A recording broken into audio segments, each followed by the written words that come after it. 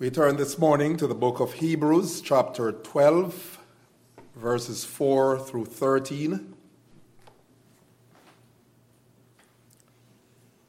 Hebrews 12, verses 4 to 13. In your struggle against sin, you have not yet resisted to the point of shedding your blood. And have you forgotten the exhortation that addresses you as sons? My son, do not regard lightly the discipline of the Lord, nor be weary when reproved by him. For the Lord disciplines the one he loves and chastises every son whom he receives. It is for discipline that you have to endure. God is treating you as sons. For what son is there whom his father does not discipline? If you are left without discipline, in which all have participated, then you are illegitimate children and not sons. Besides this, we have had earthly fathers who disciplined us, and we respected them. Shall we not much more be subject to the Father of spirits and live? For they disciplined us for a short time, as it seemed best to them. But he disciplines us for our good, that we may share his holiness.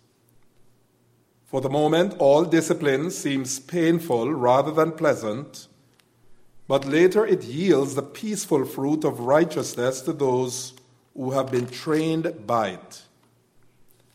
Therefore, lift up your drooping hands and strengthen your weak knees, and make straight paths for your feet, so that what is lame may not be put out of joint, but rather be healed. Last week we saw that the writer to the Hebrews, in presenting to his readers the truth that the conflicts, the struggles, the hardships, the trials they're undergoing for their faith in Christ, we saw him presenting the truth that these constitute what he characterizes as the race that is set before us. Their Christian life, what with all its challenges, is a race entailing the exercise of faith, a race which they're obliged to run with stout-hearted endurance.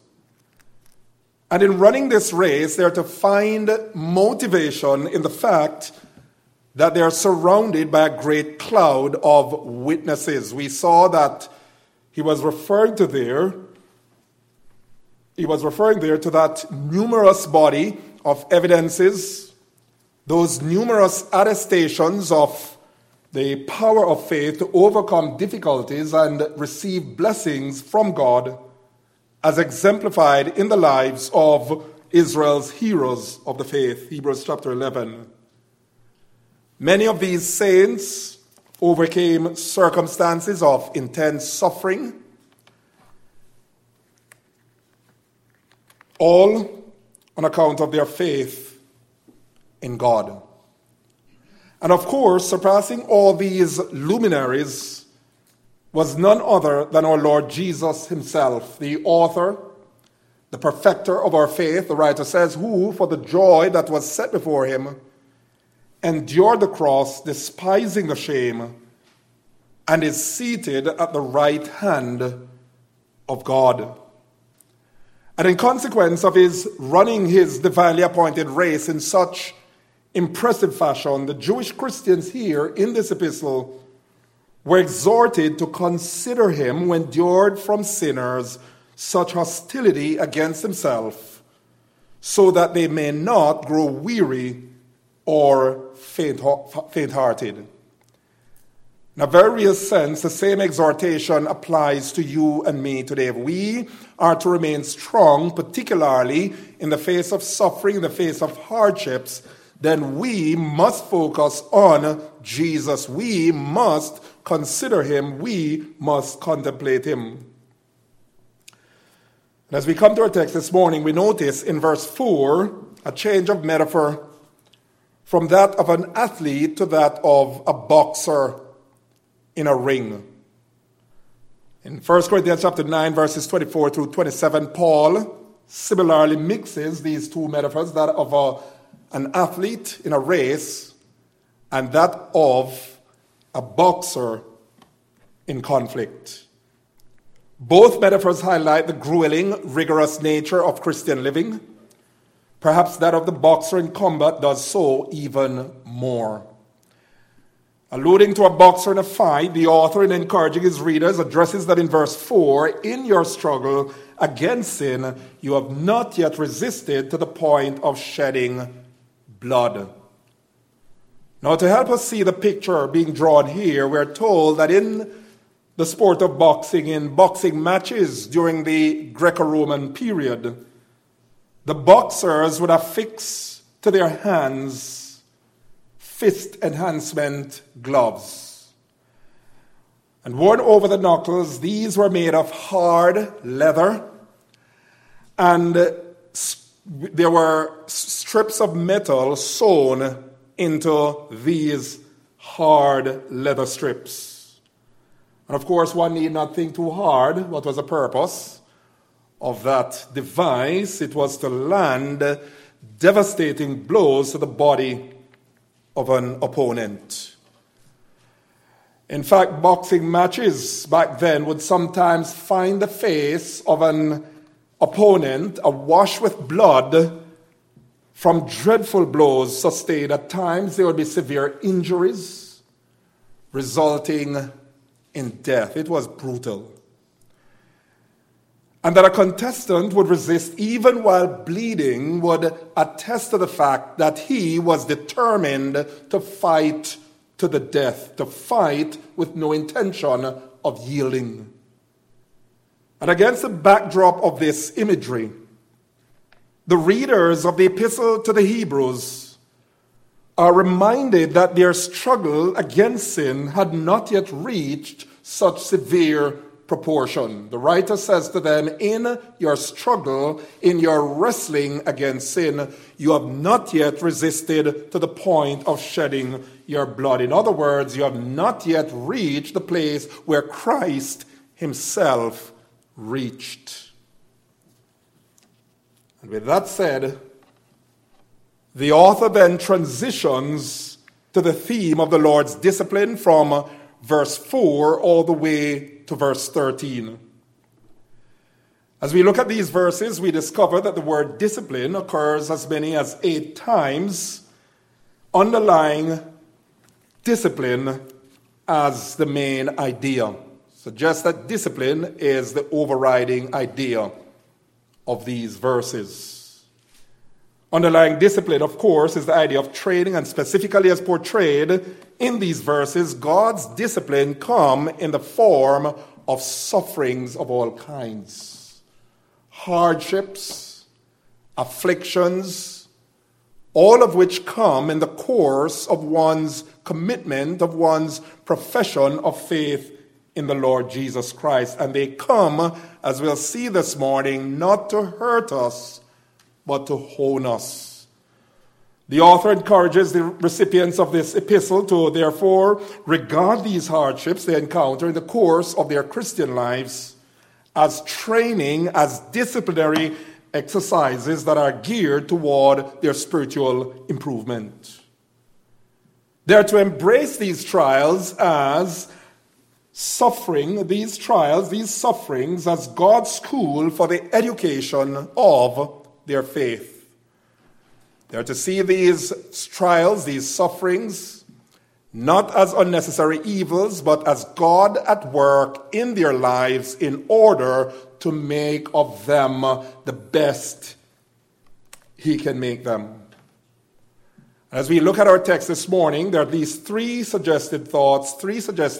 First of all, the text addresses this matter of reactions to God's discipline. Reactions to God's disciplines. And let me begin by saying here that the sufferings and trials we encounter as Christians may or may not prove to be a blessing. You've probably heard the saying, the same wax that melts, the same sun that melts wax is the same sun that hardens the clay. Suffering does not necessarily make us better. For some people, suffering makes them bitter. As A.B. Simpson so well notes, quote, there are souls that suffer and are not sanctified, sweetened and mellowed. There are trials that are wasted and thrown away. There are bitter tears that leave only desolation behind. There are lives that are scorched, soured, and crushed by trials, and only driven further from God's righteousness. Suffering in itself, he says, cannot sanctify. Everything depends upon our attitude to the trial and our being trained by it. End quote. And with that said, here in our passage, the writer is very much concerned about how his readers react to trials. He's concerned that they respond to their trials positively with the right kinds of attitudes. He wants them to throw off certain negative attitudes, the kind of attitudes that run at cross purposes with what God is seeking to do through their lives by way of suffering. What then are some of the negative attitudes to which he calls their attention? And here we can apply these to our lives. What are some of the wrong attitudes, the negative attitudes we can bring to our occasions or situations of trials, of sufferings, of adversities? And here it comes, number one, forgetfulness of God's word. Forgetfulness of God's word. Citing Proverbs chapter 3, verse 11, notice he rhetorically asks in verse 5a, have you forgotten the exhortation that addresses you as sons? My son, do not regard lightly the discipline of the Lord, nor be weary when reproved by him. What was happening here, as we have said time and again in these studies, here were Christians who were suffering severe persecution. They were being persecuted. They were being harassed because of their faith in Christ. They were Jewish Christians who were being persecuted by their Jewish countrymen. Why? Because of the name of Christ which they had embraced.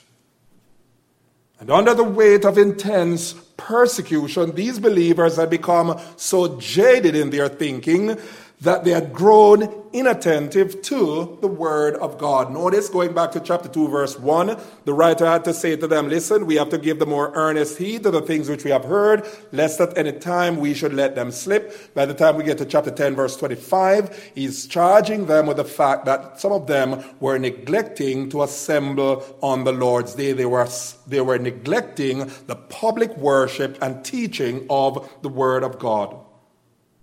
And what was the result? Of course, they lost sight of what the Word of God said concerning suffering, concerning trials. Of course, such forgetfulness of God's Word only led to other negatives. And this brings us to the second negative attitude toward the Lord's discipline, which the writer mentions in this passage, and that is dismissiveness of God's discipline.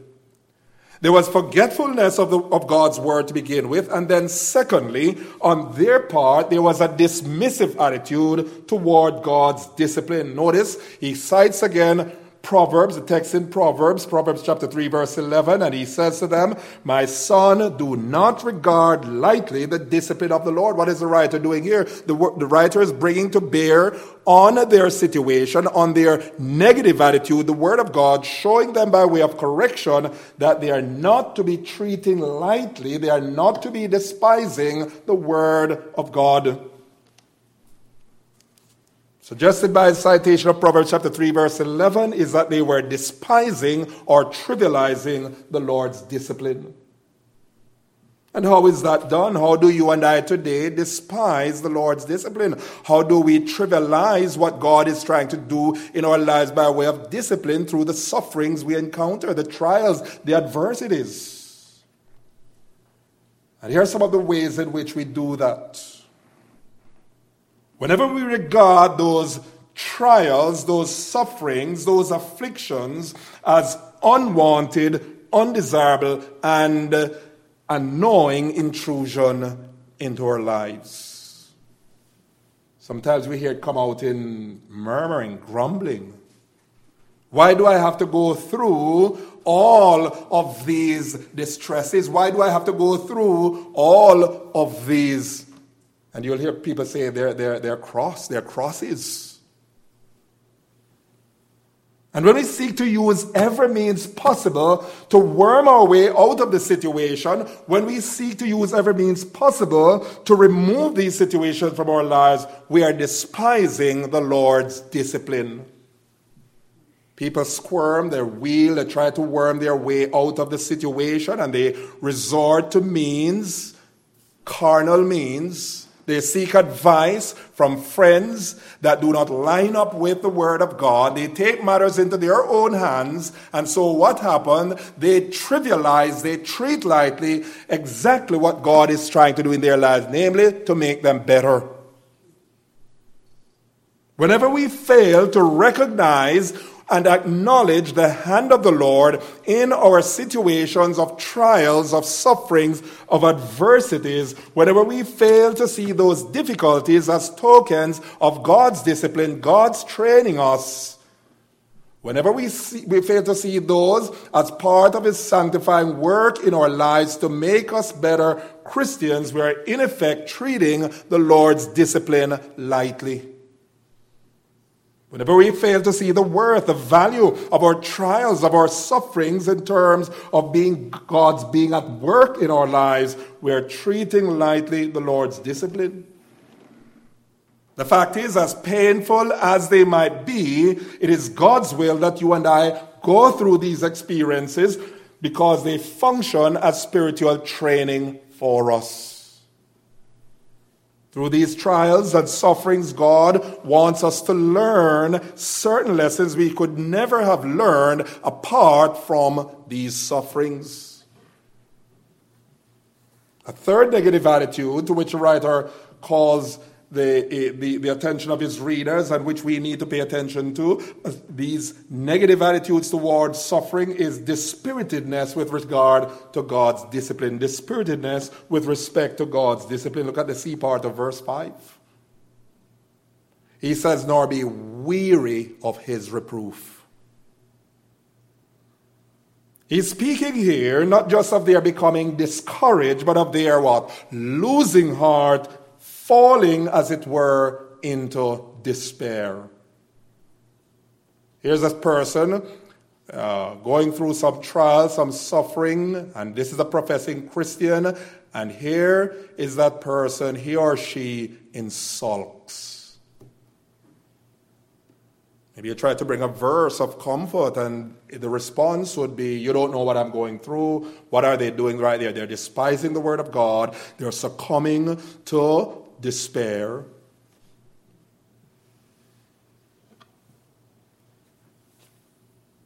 He's addressing these Christians because they were getting to the point where they were causing their sufferings to break them down, as it were. He's urging them then not to take the Lord's discipline so hard to the point where it breaks their spirit.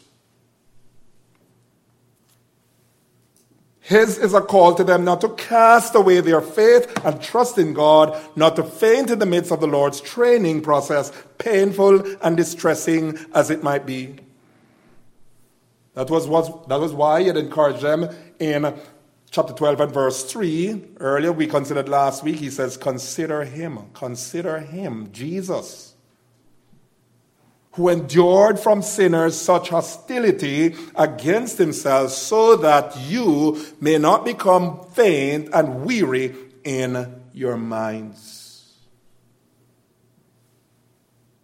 So we need to watch our attitudes in times of suffering. Are we neglecting God's word? Are we being forgetful of God's word? It's ironic, isn't it? That many a time, for example, you'll find believers going through one trial or another. They are in the throes of deep suffering and you don't see them around and you say, well, I haven't seen you. And the response would be, I'm just not up to it. And when you press and you find out what they're going through, in other words, I just can't. I'm just not in the mood to be at church. I'm not in the mood. And you try to put in a word, you bring the scriptures to bear, and even if it's not said, the attitude suggests, well, you don't know what I'm going through. You're just talking. What is that? Forgetfulness of God's word. Treating lightly the word of God, succumbing to despair and dispiritedness. We need to watch those attitudes because those are the kinds of attitudes that run counter to what God is seeking to accomplish in our lives. That is why we need to recall what the Apostle James says. He says, but let patience have its perfect work in those trials, that you might be complete and mature, wanting nothing. What then are some positive attitudes the writer advocates with respect to God's discipline? What then are some positive attitudes you and I need to adopt in times of suffering? And there are basically two we suggest. First of all, verse 12, we need courageous fortitude. We need courageous fortitude. Here's what he says. Therefore, lift your drooping hands and strengthen your weak knees. Translation, pull up your bootstraps. Pull up yourself by your bootstraps. Lift up your drooping hands and strengthen your weak knees. He's reflecting here the language of Isaiah 35 verses 3 and 4. The imagery here is one of paralyzing fear, of spiritual fatigue, of spiritual listlessness. He says, stop it. Lift up those hands that are sagging and strengthen those wobbly knees. Pull yourself together is what he's saying.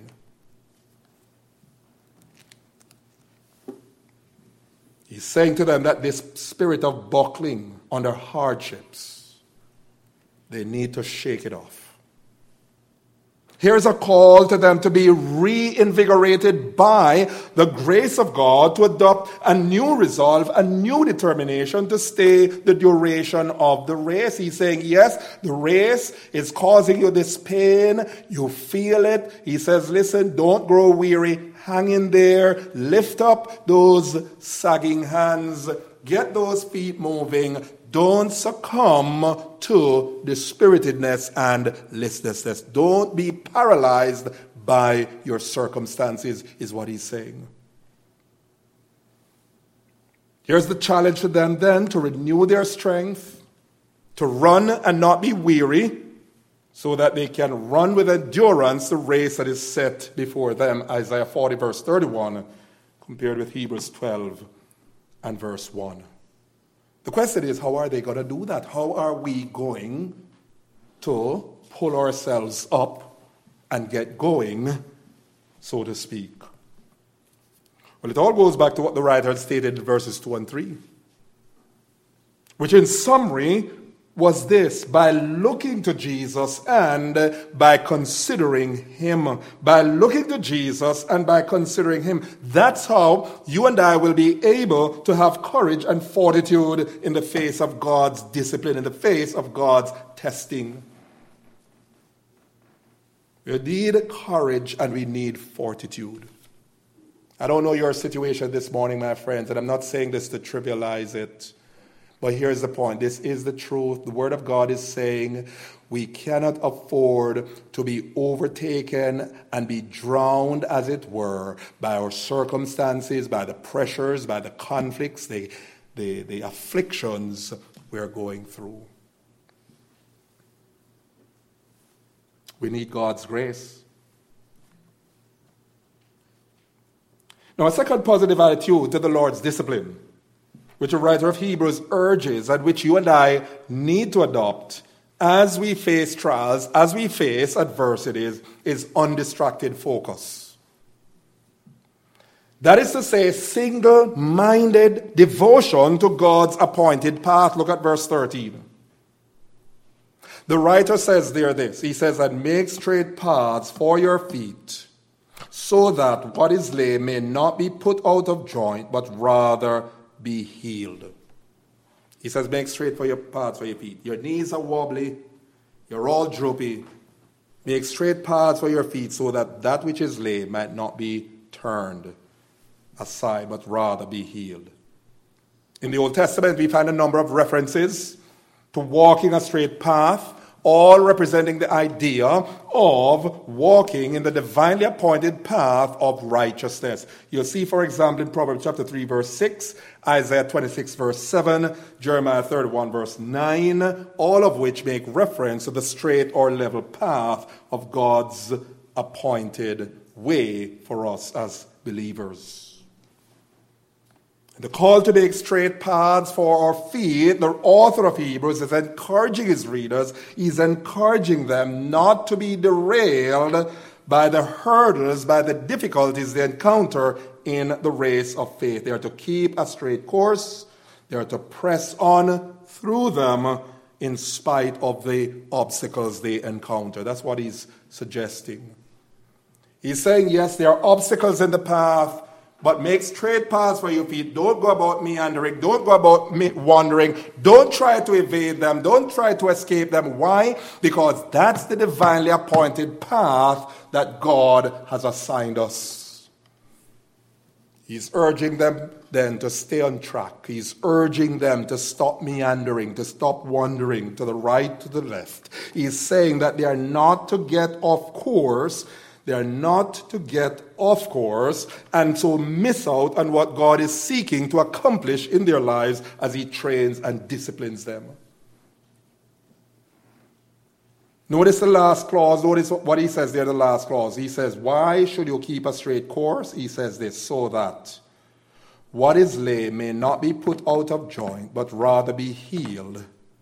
What is he talking about there? Here is a call. A reminder to believers that the way they run their race of faith, the manner in which they approach their race, the way they relate to God's discipline, to his discipline in their lives, positively or negatively, other believers as they run the race will be impacted. In other words, here's what he's saying. If we're not keeping a straight course, if we are wobbling, if we're losing focus, if we are meandering, trying to evade the obstacles in our path, which are all part of the race, it's an obstacle race. If we are floundering in the race, others, especially weaker brethren, will likewise flounder, will likewise fail. Suggested in the text, notice his allusion to the weaker brethren as he says, that which is lame. Lest that which is lame be put out of joint. It's a warning, beloved, that our lives are being watched. It's a warning to us concerning how we use our influence, especially in times of trials, especially in times of adversities. The manner in which we respond can either help or hinder others in their walk with the Lord, in their race of faith.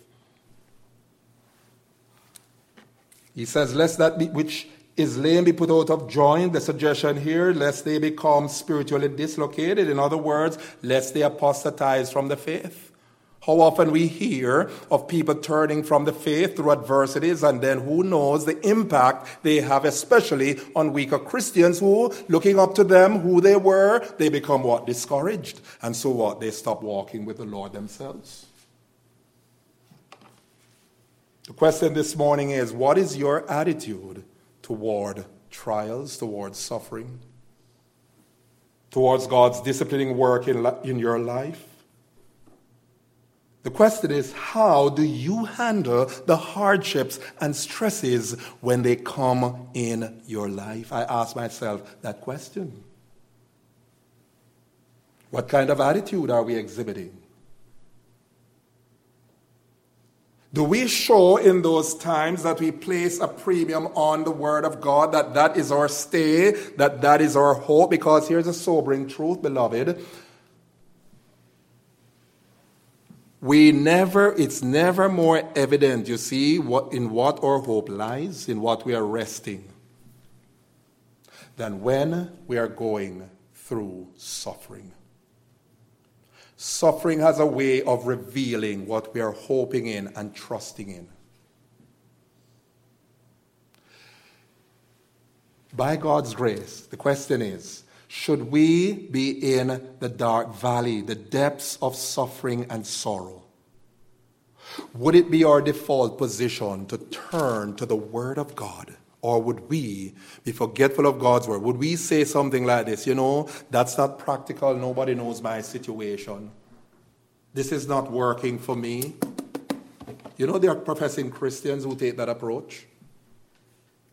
All of a sudden, the Word of God is no longer premium. Why? Because of what they're going through, somehow the Bible all of a sudden becomes outdated. It doesn't apply to what I am going through. It doesn't apply to my situation. And so what happens? They turn to sources which, according to the Word of God, offer no light. People turn to the counsel of the ungodly. They turn to their own devices. The prophet Isaiah says they kindle their own fire.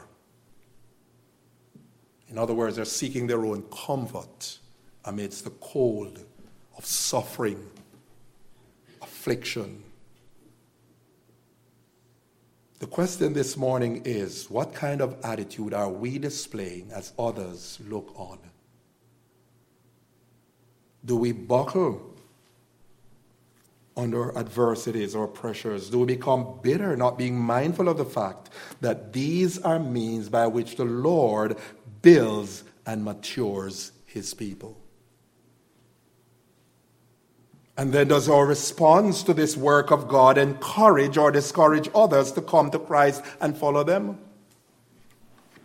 Our responses to the Word of God in times of suffering, or responses to suffering, are we relying on the Word of God, or are we relying on our own human wisdom? That is why James in James chapter 1 verse 5, right in the context of suffering, of adversities, here's what James says: if any of you lacks wisdom, let him ask of God, who gives liberally to all men and does not hold back. He does not scold. James is talking there about the need to resort to God's Word in times of trials to find wisdom. We look secondly this morning at the reasons for God's discipline, Why does God administer discipline in our lives?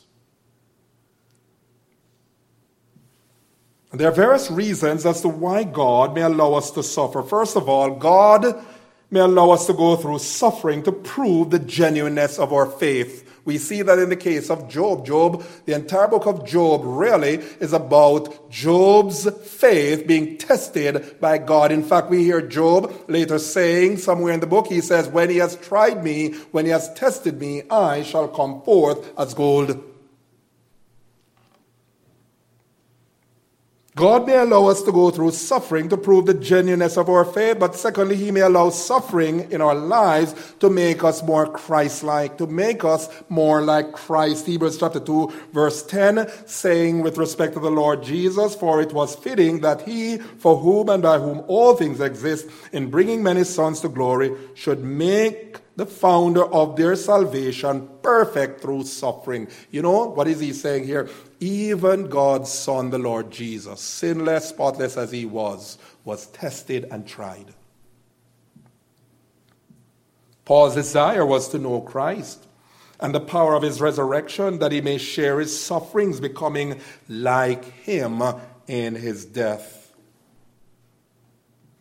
God allows us to go through suffering, beloved, to bring us to that place where we recognize our insufficiency and hence our absolute need for dependence on God. 2 Corinthians 1 verses 8 through 10, Paul's own testimony, he says, I would not have you ignorant, brethren, of the great pressures which came upon us while we were in Asia. We were so pressed beyond measure that we despaired even of life. And then he goes on to say, but God who raises the dead, he did all of this so that we might learn not to trust in ourselves, but in God who raises the dead. He allows suffering, beloved, to teach us patience. Romans chapter 5, verse 3, tribulation produces patience. James chapter 1, verses 2 through 4, God through trials work patience, but let patience, through trials bring about patience, but let patience have her perfect work. And here in our text, we learn first of all that God exercises discipline to demonstrate his love, Look at verse 6. For the Lord disciplines the one he loves and chastises every son whom he receives. We're dealing here with God's fatherly discipline. But let me say here by way of application, my friends, here's a word of application to parents, to mothers, to fathers. There's a notion abroad that this matter of loving our children and disciplining our children are really conflicting, contrary state of affairs. Some parents believe that to love their child means never to scold them, never to spank them, never to cross their wills, never to curb their behavior by way of discipline. Some actually believe that if ever they resort to disciplining their children, they'll in fact lose the affection of their children. But let me say here, our first responsibility is not to be concerned about that. Yes, we ought to be loving toward them. We ought to do everything possible to love them, make them feel loved. But here's the point. Our responsibility, my friends, is to be parents, is to train our children, is to discipline our children. Some say, well, if I discipline them, then, how will they know I love them? One of the things we need to realize is, based on what the Word of God teaches, when we're not disciplining our children, we're in fact hating them. Yes, that's what the Bible says. We are in fact hating them. Because the Word of God says in Proverbs 13, verse 24, whoever spares the rod hates his son, but he who loves his son is diligent to what? Discipline him. No, he's not talking about here a feeling of aversion, a feeling of dislike. What he's saying here, he says this, that when we fail to discipline our children, we hate them in the sense that we're not giving them what is best for them to save them from what? Destruction, to save their lives. And here in our text, we see that there's no disconnect between love and discipline. Why? Because we're told in verse 6 that the Lord disciplines the one he loves. He chastises every son he receives. I realize we have to stop here this morning. I'm going to stop on that note. But let me say here, God sending trials in our lives, God allowing us to go through suffering. If there's one thing we take away this morning, it is not to make life bitter for us. It is not to hurt us. It is to bless us. It is to build us. It is to hone and shape our characters and to make us more like himself. It's very important we bear these things in mind. Our Lord Jesus himself went through it. And praise God, through his sufferings, through his trials, through his testing, we actually benefited from that because that was what qualified him to be our Savior. He became then the author of salvation to those who obey him.